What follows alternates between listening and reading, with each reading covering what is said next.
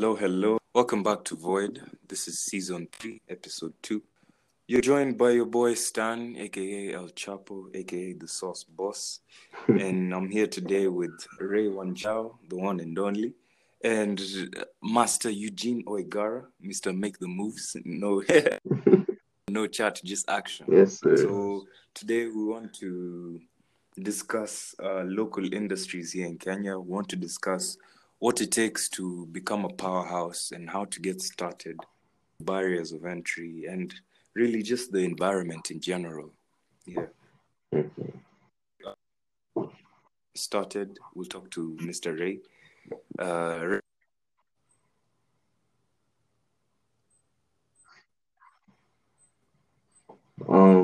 Well, basically, no matter what industry you're getting into, no matter where you want to be in business or in the job market, each industry has its own dynamics here. Each industry has its suppliers and its consumers and its various middlemen. So if you're looking to make money anywhere in the world, you need to understand where am I getting into, what position am I taking up, and how will I get my profits from it, So let's say, for example, you want to be in the meat industry. You have to identify whether you're going to be a farmer, whether you're going to be a processor, a packager, or a marketer, or even a retailer. So all these various steps, each step of the way has what you call value addition to it. Yeah. And So big for you would be supply chain, basically. Exactly. Yeah. Each step of the supply chain, man, there's various opportunities to make money. So never say you can't make money in the industry. Maybe you might not be able to make money in a certain point to the supply chain, but look for another step, get back into the grind, do your research, find out. And so we're going to give you guys a little bit of a roadmap today. We see if you can help you out, make a decision where you want to get into, and we look at a couple of key industries. So telecommunications, the food industry, various stuff, the basic essentials. So to get us started off now, we're going to chat about the telecommunications industry. And as the man with experience in this, Bwana Eugene, take us through it. How has it been for you in that industry? Okay. So number one, in society, in order for society to function, you need a few basic pillars. You need food, you need well-being, and you need communication. I don't think there's anything that I've missed out. Those are the three essential pillars of life. You must eat, you must communicate, and you must be healthy.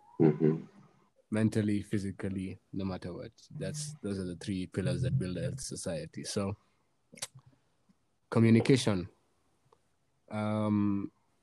What has made humans humans, apart from being the being so self-entitled and just thinking that they're better than everyone? Language is the fact that they are. I mean, the communication of humans can be so varied. One message can be sent out in 100,000 of different ways. And in order to grow society, people must be able to communicate. In order for people to grow, not just economically, even growing. Just you think the guy who first found out how to bottle water, how did he find out? He asked someone else, or he asked himself those questions. How do you bottle this water? That is communication. Me, if I want to, even this communication is not even in industry, it's a key pillar of any business. You must communicate your product, you must market it, you must convince someone to buy it. That is all communication. But so when it comes to the entire industry, communication is so big. We have things from telecoms to internet companies to social media companies to people, to companies that are just doing voice chat and all these other things. So, when I was in the industry, I was focusing on internet. The internet has truly become, apart from probably even a bigger language than English. It's just that most people don't consider it language. But Ray, what language do most computers run on? Java, code. Python, code. They run on code. Code is the biggest language in the world. Forget about English, Chinese, all this other stuff. Code runs the world, communication. But apart from that, the four biggest languages are what? English, French, Arabic, Chinese. Arabic and Spanish. Chinese. And oh yeah, Don't I forget. said English, Chinese, French, Arabic, and maybe Spanish. Yeah. You know, so the ability to communicate, the ability to allow humans to communicate, whoever can provide a solution where humans can communicate with each other can reap the rewards monetarily. There'll be extreme gains, as you've seen. The people who connected the world, not just the guys of the internet, the guys who truly use the internet for communication, social media giants like Facebook, look at their valuations now. Look at the people who head those companies, their valuations now. Mhm. Do you see that insane amount of monetary value that just come out of allowing people to communicate? Yeah, exactly, man. And so, wait, actually, before we go and just connect correction, I think Gujarati Indian is one of the largest, just a correction there. And then now, for you to get to this industry called telecommunications, since it's such a big industry that's been here for a couple of years and everything, do you think it's feasible for maybe a young entrepreneur to think about getting into that, Into what? into telecommunications? Telecommunications. Wow. Now the telecommunications as a business, as a whole, Mhm. it's one I would like to call an industry that you truly have to be determined to enter. It has high barriers for entry. Mhm. It has a high chance for failure. And I'm just talking about the Kenyan telecommunications. Outside of Kenya and Africa, yeah, go for it. It's quite easy to do it. But inside here, I would like, if you want to do it, but just know the barriers to entry are high. Number one, why? To allow people to communicate, you need to build out infrastructure. You need to build out telecom towers. You need to build out internet cables. You need to lay out all sorts of stuff. Mhm. You know, you need to build out digital networks. How do you think people can buy credit through USSD? You have to build out all that stuff, Mhm. and that's money. Especially now in Kenya, Big as we've money. seen, the market is consolidated. You're already seeing how much money Safaricom pulls in a year. Mhm. You know, Safaricom has almost 60% of the market. And they keep saying Safaricom brought Airtel to its knees. Airtel Kenya. Airtel has operations in Tanzania, the whole of Asia, Mexico. I'm not sure about Europe, but Airtel is humongous. And another Basically, the Airtel outside of global Africa is $1 billion company. They brought to their knees. Another Yeah. thing you consider is the financial barriers. What do you think about that stuff? I think financially speaking, as Eugene has said, infrastructure is not cheap. Yeah. We're being given an example of how much it costs to lay down fiber optic cable, I believe. Just internet cable for 4 kilometers. That can run you $1 million as a Jesus company. Christ. Imagine. So just What?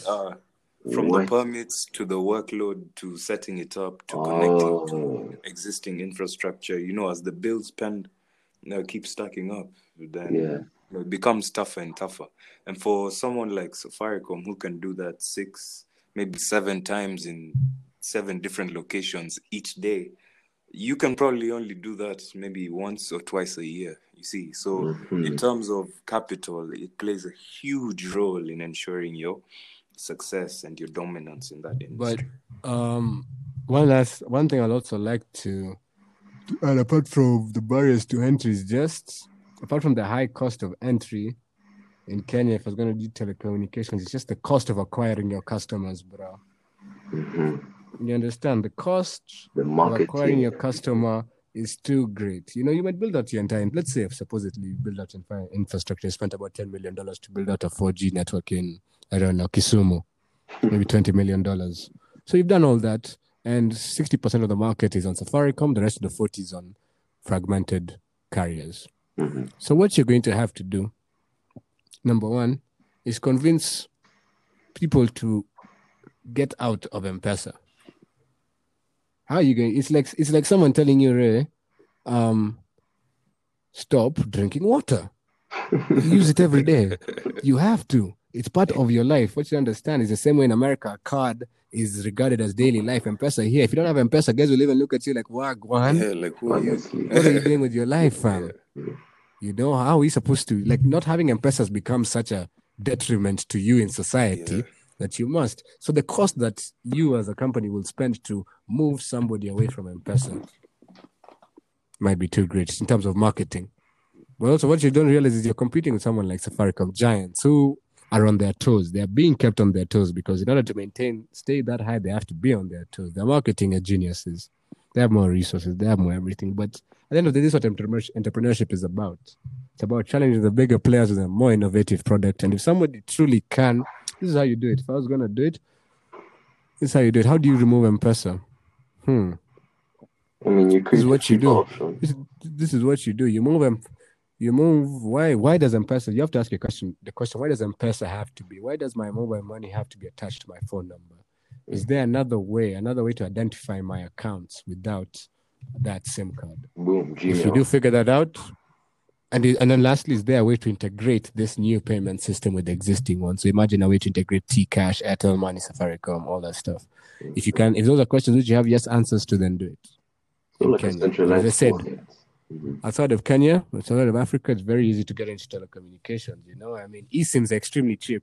You know how many challenger companies just create their own eSIMs and tap into existing, like for example, in Europe, if I wanted to, let's say, build a cellular network, I could lease out some existing network from someone else and white label it.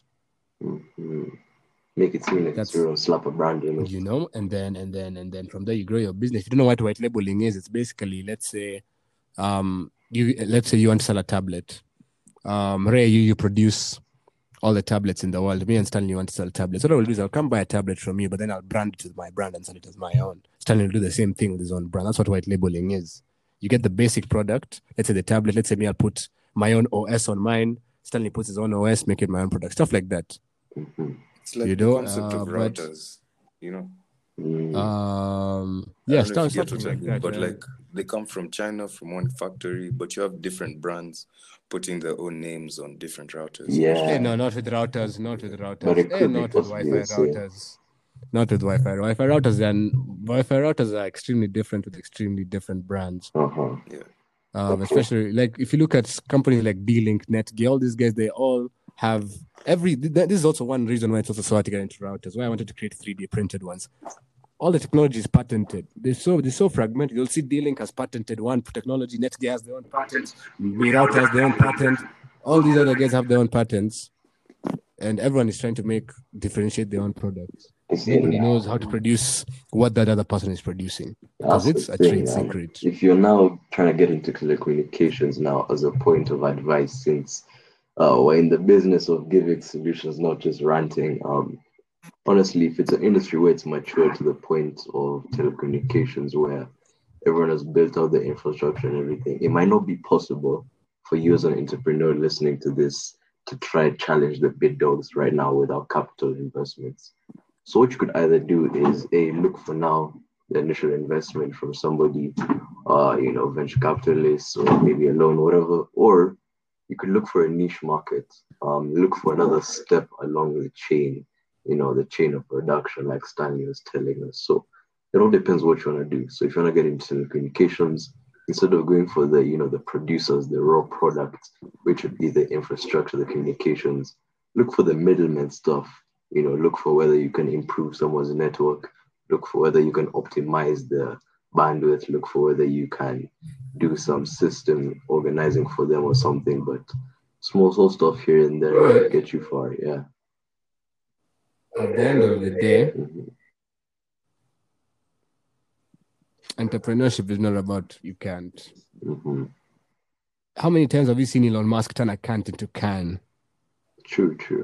How many times? He did it without substantial capital. Most of the times he's defied impossibilities. He did it without substantial capital. Did it when his company was almost running bankrupt. Mhm. That's what I said, you Mike, see. with the help of capital from investors, you can. So what I will say is, telecommunications. Make sure you have the most innovative product possible, and not just innovative at my network is 10% fast. You genuinely have to have a selling point that somebody will be like, oh my god, they'll forget they have attachments to their current network provider to move on. So I mean, if you're gonna enter, you either become a middleman or you become the biggest innovator. Mhm. Middleman, you don't need much capital. Biggest innovator, you need the capital, but since you have the biggest idea, I don't think it should be that hard to acquire that capital.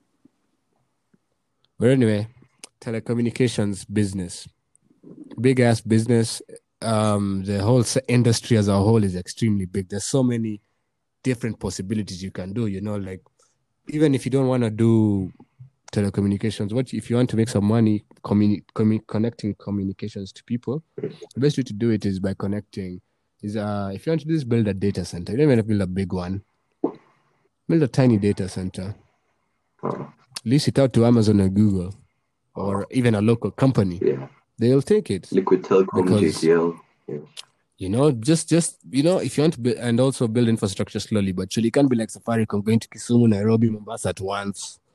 You know, I Then don't they know if can. Amazon would work because I know they have their own data centers built specifically with their own specifications and modeling because of this internal software they run, but possibly maybe local companies, JTL, Safcom, Liquid Telecom, that would be a good idea to look into. True story. Okay, as far as I know with Amazon, I'd fine. Anyway, I Yeah. think that's it for the telecom sector. But Yeah. So I mean now other essential industries were like we said, communication, health, food. We're gonna go into something which we have probably an expert with us over here. Our main man, the sauce boss El Chapo. Basically the food industry. It's another essential. If you're not eating, you're literally dying unless you have some weird supplements, but that's not my business. So how does it work? Are the dynamics different? Is the same process seen in telecommunications and food since they're essential? Take us through it, Simon. Yeah, so I wouldn't really place the same kind of emphasis that the telecommunication industry has. Mhm. And I'm saying that in the sense of like one big controlling everything. I wouldn't say the same about the food industry. I would say that a lot of it is very diversified for the sake of quality and, of course, economies of scale. And at the same time, I would also say that it's really competitive because a lot of the food industry is first come, first serve. Best price. If you don't, that simply won't apply. And that's at all levels of types of customers that you try, whether corporate, individual, Yeah. or whatever kind of customer you're trying to reach. So personally, from my own experience, I've realized that question is driven by innovation, you see, and the most innovative yet simple companies are the ones that make it. You see, you don't want to bring things so new and so different culture that it competes the most simply because they don't understand. Yeah, but if you bring something that already is there but reimagine, yeah, that's what people vibe with and will. And that's what I did for my brand Habanero. Yeah, so instead of doing what the bigger companies, such as, let me not mention their names, I decided, yeah, exactly, you know, I don't know what kind of lawsuit I'll attract.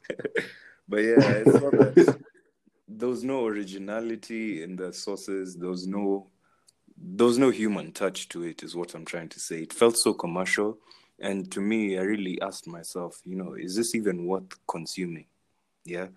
If you're eating this just for the spice effect, then by all means, I'm not going to hate on you. It's not going to run you much in terms of cost. But the reality is, you're probably buying something that's been on the shelves for 7-8 months, you know, and they claim it's fresh. Yeah. I call what? cap. I don't know if you agree with me. Processed wait. sauces. Let me just repeat what you just said, Processed bro. sauces, yeah.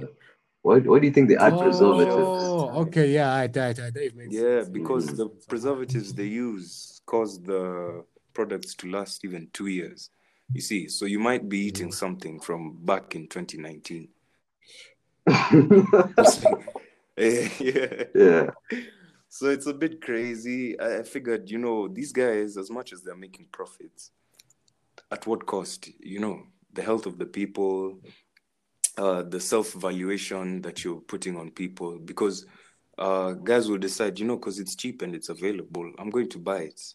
And of course, Yeah, that's that's a a concept joke. for mass production. Yeah, things like matchboxes and so on. But I wasn't trying to capture the industry like that. You see, I saw that there's a market that's deserving of quality, something that's actually beneficial to you, and something that tastes great and is priced fairly. Yeah.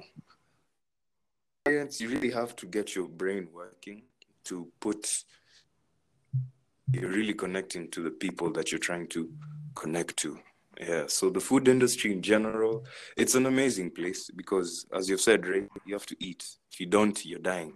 Yeah, so there's almost always a guarantee that you're going to identify a reasonable customer base. Yeah. Now, here's my question. As someone in the food industry, because of course the food industry is one of those rare industries where people like variety, food, fashion. So with people looking for different options and everything, since it's not like JTL, people just flooded the masses to the most widespread option. How do you manage to convince guys with such quick changing, trends that your product is the product? Is it just pure honesty, or do you have to do some marketing, sneaky stuff here and there? How does that work? Yes. I believe from a personal standpoint that the more genuine you are with your brand, the better it will do, rather than trying to go or rather hide behind some cliche marketing efforts. You know what I mean? Yeah, when people see that what you're making is coming from your heart and it's generally a product made of quality, then they're going to buy it for sure. Yeah, now in terms of variation and keeping up with the times, I think that's now a matter of putting your brand in the moment. Recently, we had Lent, and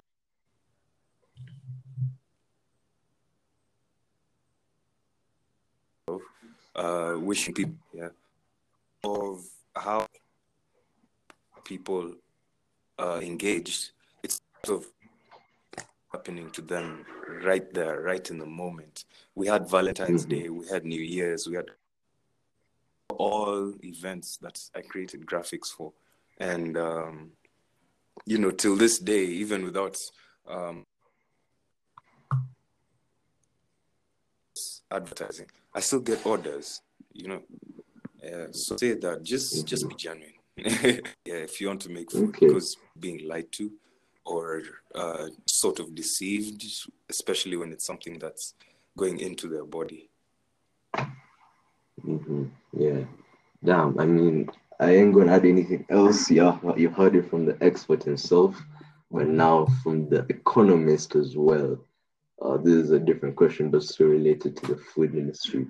When you start talking about growth and scalability in any industry, but specifically for the food industry, since it's something that's so technical and human based, Eugene, how would you go about scalability in the food industry for any entrepreneurs looking to get into that? Okay. So firstly, as I like to say there, what Sonny just told us is now a sector of the particular industry we're talking about. So we're talking about sauces and snacks, if I'm not wrong. What category do sauces fall under? Condiments. Yeah. Condiments. Okay. Yeah. So talk about the condiment sector. So the condiments business scalability. Okay, so we're going to look at this from two ways. So number one, we're going to look at it from the condiments business side and then from the food industry as a whole. So as the food industry as a whole, there's so many places where you can start a business in the food industry. There's so many sectors.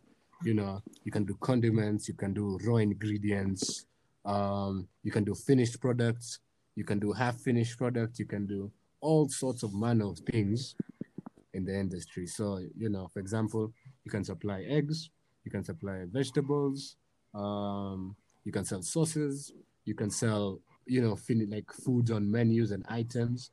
You can sell dog food, you can sell feed for animals, you can sell everything on this planet needs to eat. You can feed, you can sell plant food, you can sell what else? Like there's so many things you can do. Yeah, different aspects of the same industry. So, but when it comes to scalability, scaling is always something that I guess will always be consistent, no matter if it's in an industry or a business, especially in the food industry.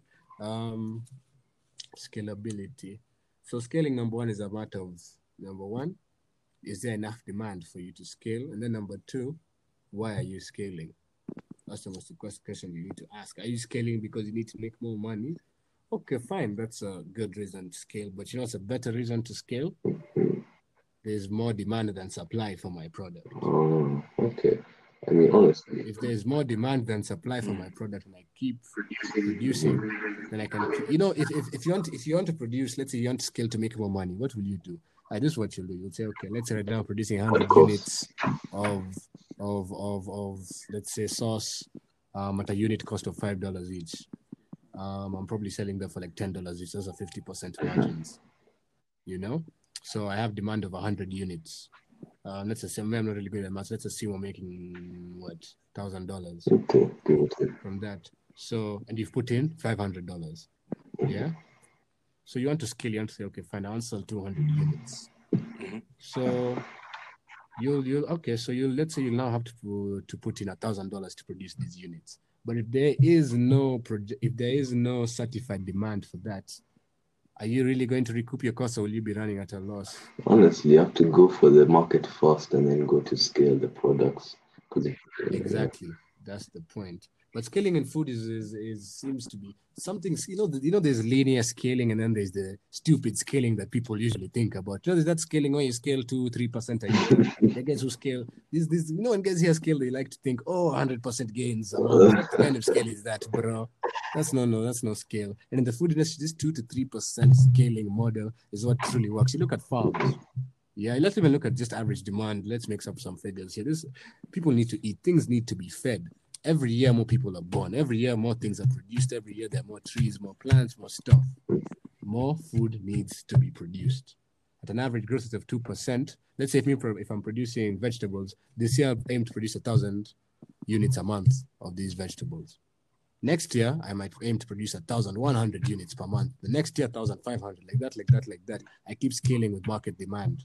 I don't scale more than I need to, and I don't scale less than I have to. That's the good thing about the food industry. One thing I realize is they're humongous players. I'll give you an example.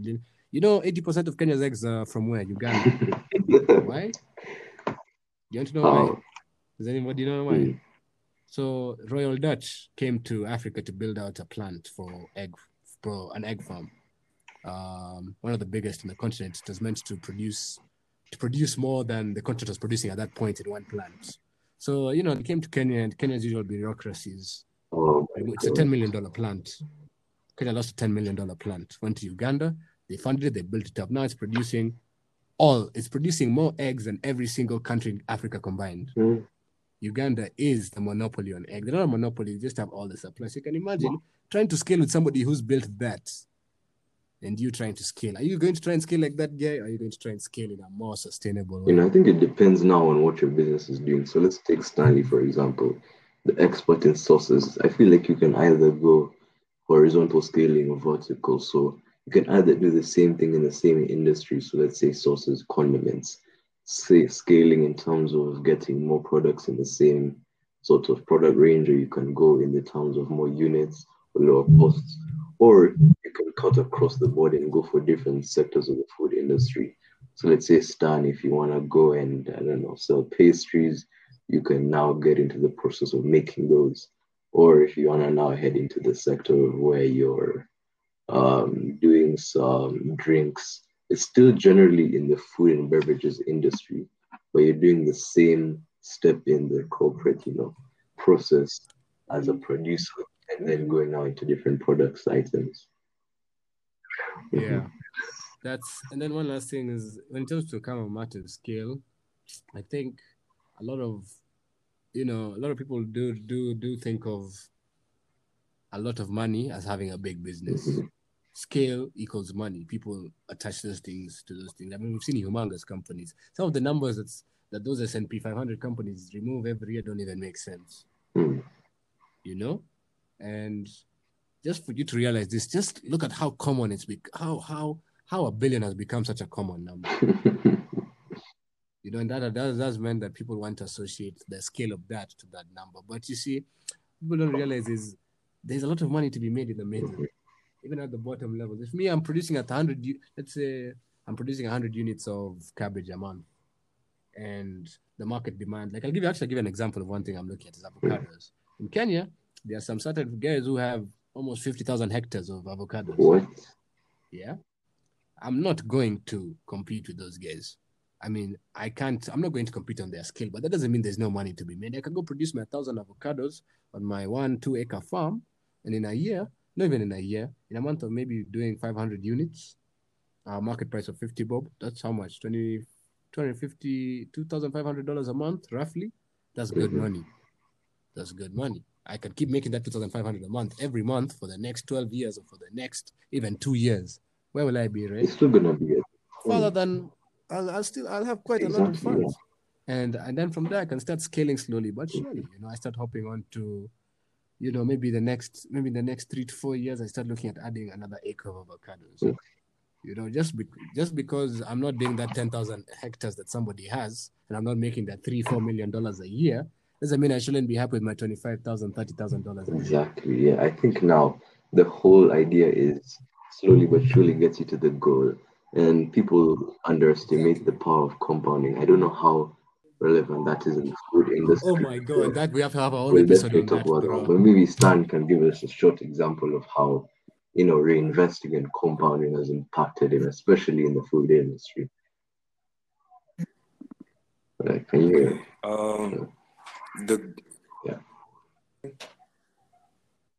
So earlier, I think I discussed how diverse the food industry is in terms of economies of scale. So the great thing about compounding is that if you're doing value addition, the cost of your goods compared to the final product, there's a really strong margin for that. So essentially, let me just give you a real life example where if you're to make one batch of my sauce, by the time you're done selling each unit from that batch, each individual unit, you now have enough to make 3, maybe 4 batches. So in terms of reinvestment and compounding what you have, there's really huge potential. It just keeps on adding up, Yeah, literally. And it's not even by 1 or by 2, it's like by 10.